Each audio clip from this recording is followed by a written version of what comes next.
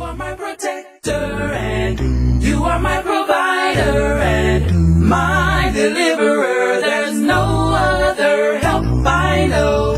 You are my protector and you are my provider and my deliverer. There's no other help. Hey, I'm Coach Hurd, and thank you for tuning in to the Word from Coach Hurd, where we deal with real talk biblical lessons, because you already know I'm going to tell it like a TI is. The title of today's lesson is Put in the Work. Let me say it again. Put in the work. And the lesson is coming from James chapter 2, verse 20. And the Holy Spirit got the Apostle James to say, "But wilt thou know, O vain man, that faith without works is dead." Let me say that again. "But wilt thou know, O vain man, that faith without works is dead." You see, in this passage, James, the earthly brother of Jesus, was trying to get us to understand that faith and works go together. They are not apart.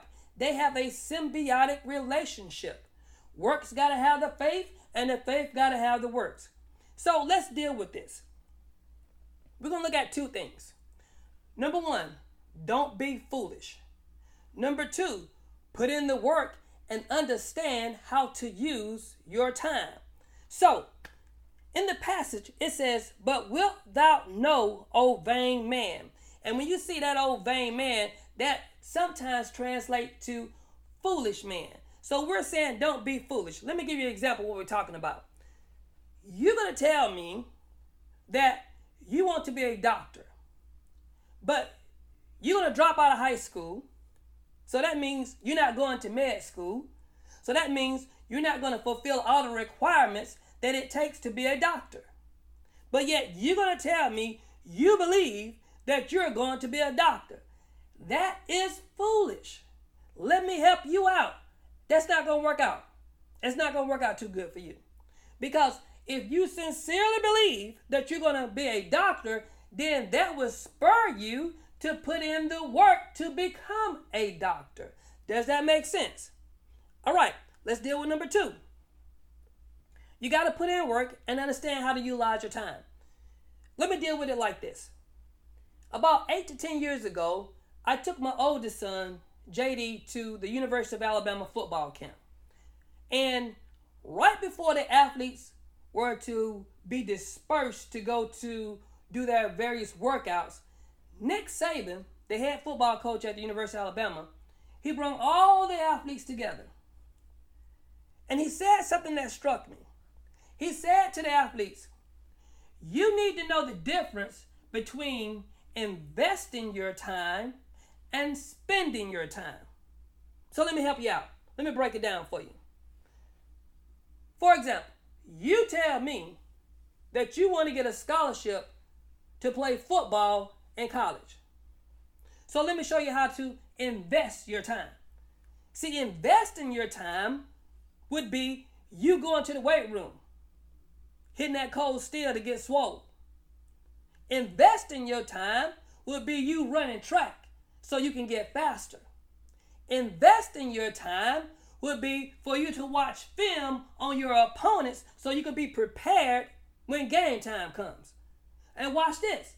Investing your time would be you studying and doing your coursework in school so you can qualify to go to college. See, that's investing your time.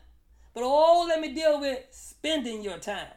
See, spending your time is when you're on the phone hours at a time with your boo. Spending your time is when you got that controller playing PlayStation. Spending your time is when you and your boys are at the mall just walking around aimlessly. See, that's spending your time. See, the difference between investing your time and spending your time is investing your time help you achieve your goals. Spending your time does absolutely nothing for you to achieve your goals. Hey, let me break this down and be out of here with this.